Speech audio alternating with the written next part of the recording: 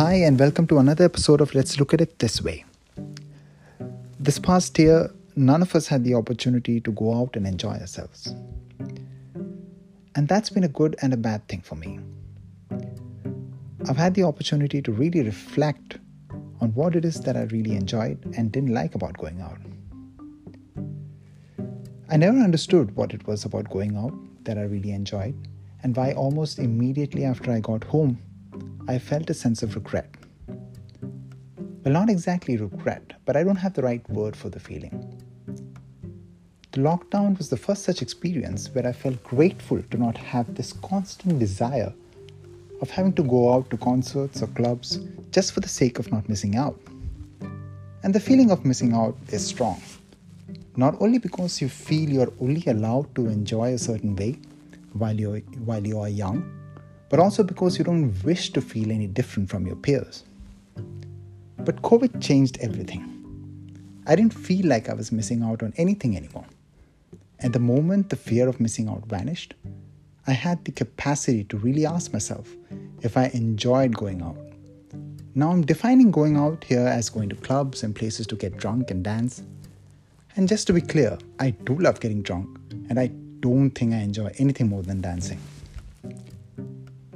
But there are aspects to going out that I just feel uncomfortable about.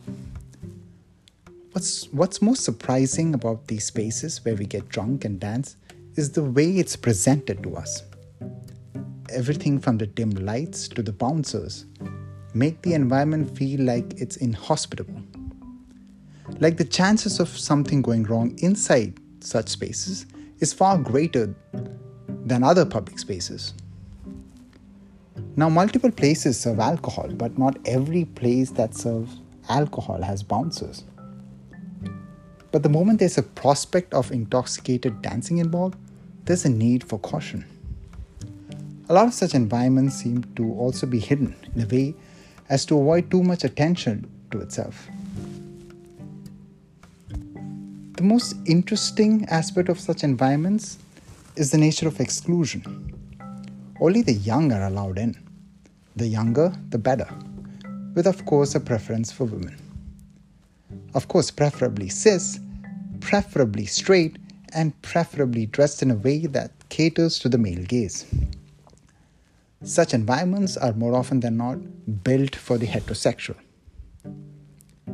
Now, as the pandemic draws to a close, I'm sure of one thing. I won't have the strong urge to go out to these environments anymore.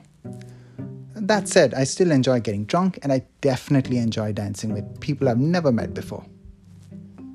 But I don't necessarily wish to do it in environments that seek to exploit those feelings and desires. Environments that try and hide our drunk dancing selves and have us be watched by people who are looking for every opportunity to kick us out. Environments that only believe in heterosexual love and at the same time fear too much of it. I hope I get to find new spaces and new environments where I don't feel judged or exploited, where desire isn't something to feel guilty about, and where I can dance without having to dim the lights. And I hope to find you there. Thank you for listening.